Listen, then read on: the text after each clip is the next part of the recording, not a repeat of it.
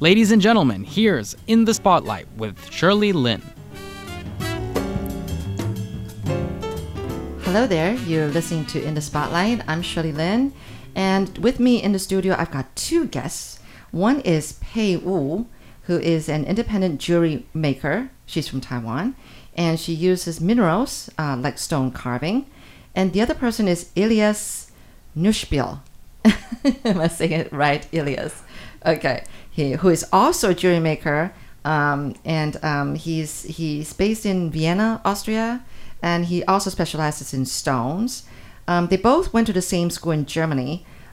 What's the name of the school again? Help me out. Ida Oberstein is the place, and it's part of the University of Trier. Oh, okay. So your major was in arts or jewelry making, or? It's a major in gemstone and jewelry. Gemstone and jewelry. Yeah. Okay. Wow. Now, I just want to start off by asking why gemstone and jewelry? Pei, why? What brought you to this? Yeah. Actually, so my background was architecture in Taiwan.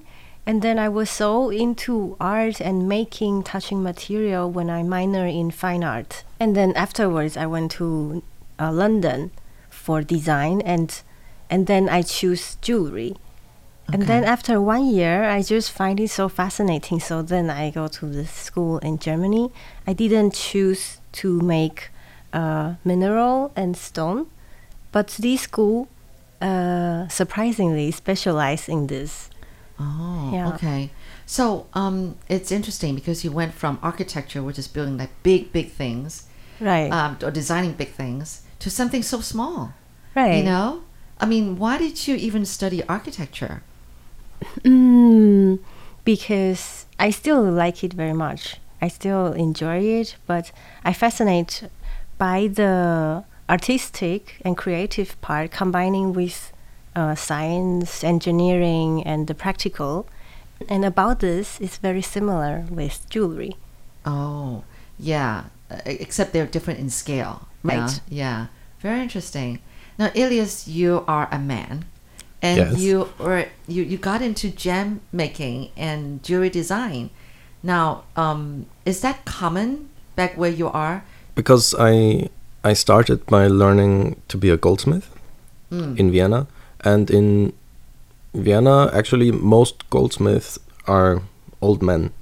Like for many generations, it's just the men making the goldsmith work. So is this in your family history? No, not at all. Not at all. I just want to make sure. No. It's just me, the first one in the family. But so I became a goldsmith, and then it was too boring for me to just make the simple rings that you find everywhere.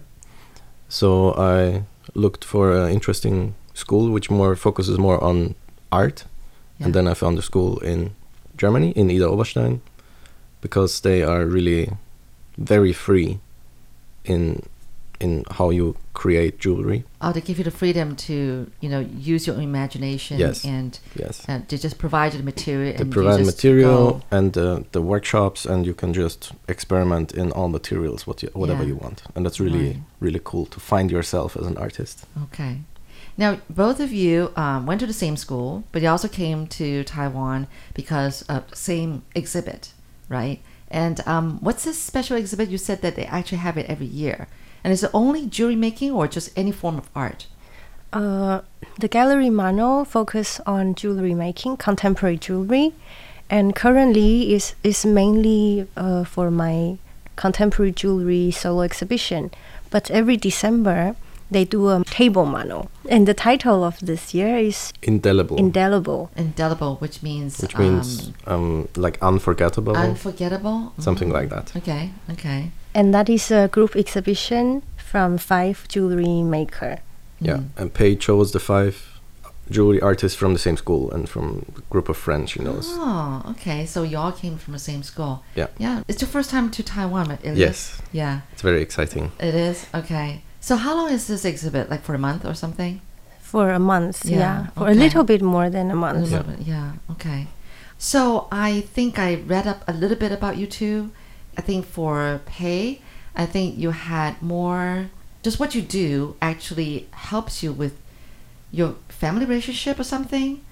I know about this, how some people with, the thing that they love doing, it actually helped them overcome maybe, family issues and things like that. And it's interesting. But how did this help you in your family relationship? Apparently you didn't really get along with your mom, is it, before? But this has helped. Okay. So the very beginning of my research, which was the proposal of this master program, it did started from the relationship with my mom. Like, I have all the question, like why is our relationship like this, and why we couldn't get along. Or I also ask myself, what is my original voice? And I want to distinguish, like really identify myself, but is it even possible?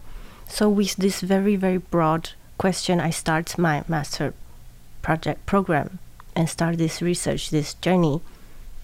On gem making, jewelry making. Jewelry making. And so the theoretical part and the practical part happening at the same time. But how does it help you? Because I think you're, when I first saw the very first design in the picture, it looked like it's stone, but it looked like it was pressed down. Right. Right? Right. And it's thinking like, it's a hard thing. Now, why does it look soft? Now, what part of this helped you in your relationship with your mom? I mean, maybe there's a lot of meditation while you're designing. I don't know. I'm just guessing. How does it help? I think the helping part. So actually, I think it's more like I digested already, and then in the process of stone making, because it's so long and, like you say, very meditative, and I can actually put what I feel and the result of how I digested into the form. Oh, really? And then it kind of show how I perceive the current situation. So it's a kind of healing process, isn't it? A bit, yes. That's interesting. You're listening to In the Spotlight with Shirley Lin.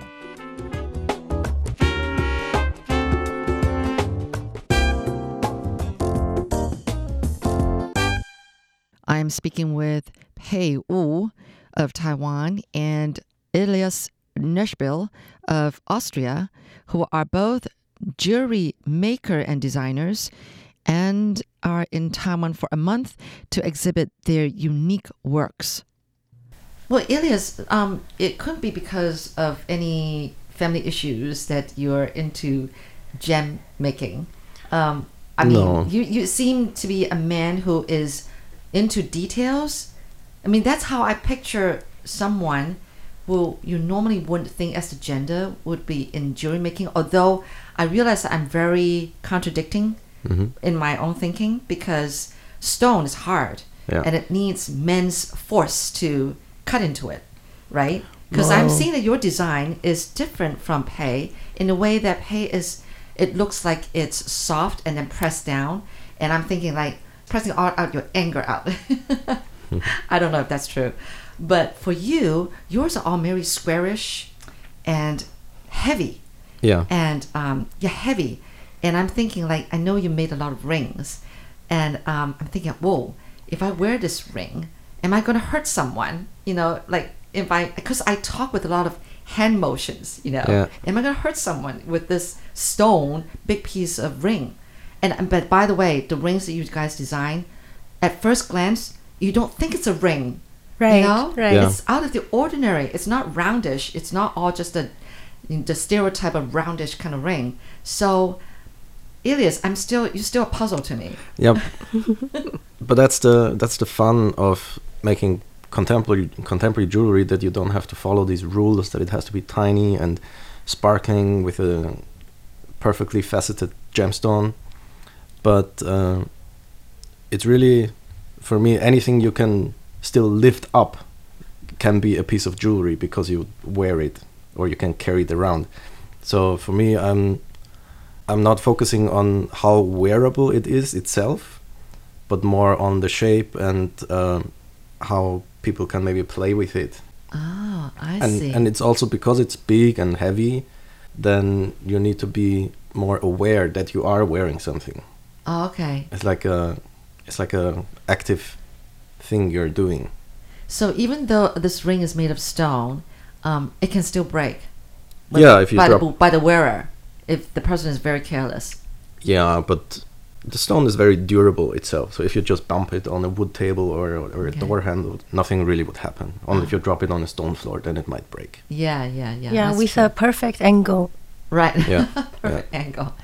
Yeah. I know, Elias, you were saying that that actually you can do anything with stone. I was really surprised because you think it's so hard. How can you do anything with stone? You were saying that it can be shaped in a certain way, the way you want it, and you were saying that you kind of daydream and you can spend Yeah. hours looking Yeah. at a piece of stone and trying to figure out how you're going to do it. But the thing is that you decide on a chip, right?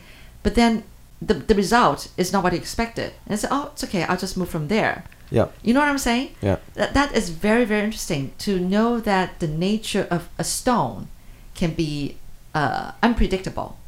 Yeah, because you cannot, or at least the opaque stones, you cannot look inside. And when you cut a slice, then maybe you suddenly see there's a bubble or a different color Bubble. or a crack inside that you didn't know was there. So you have to be able to improvise somewhat when you're carving stone, because the more layers you carve off, the more you will find out the characteristics of the stone, and then you can adjust to that.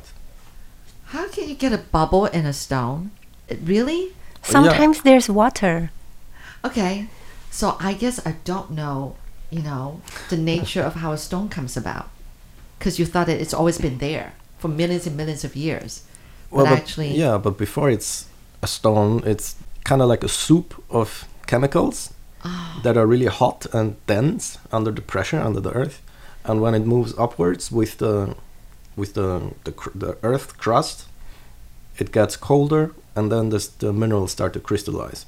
Wow, I'm learning something today that you don't learn from school, Although I did take geology class in my freshman year in college, and, you choose 3 courses of your major, and then the 4th one, the dean suggested I take something fun. So I took geology class, but to my father's dismay, and this is a very typical Taiwanese parent, she said, "You're wasting my money by taking geology class." Totally. It's like, but I remember going on like field trips to look at stones, and I can only remember mica. Oh. Right? It's like layer kind of stone, right? And it's shiny kind of. That's the only thing I remember from that whole semester of geology class. But it was all right. I wasn't very thrilled, but at least it was something the dean suggested I take. Something that's more soft, more interesting than my major. That's all I know about geology.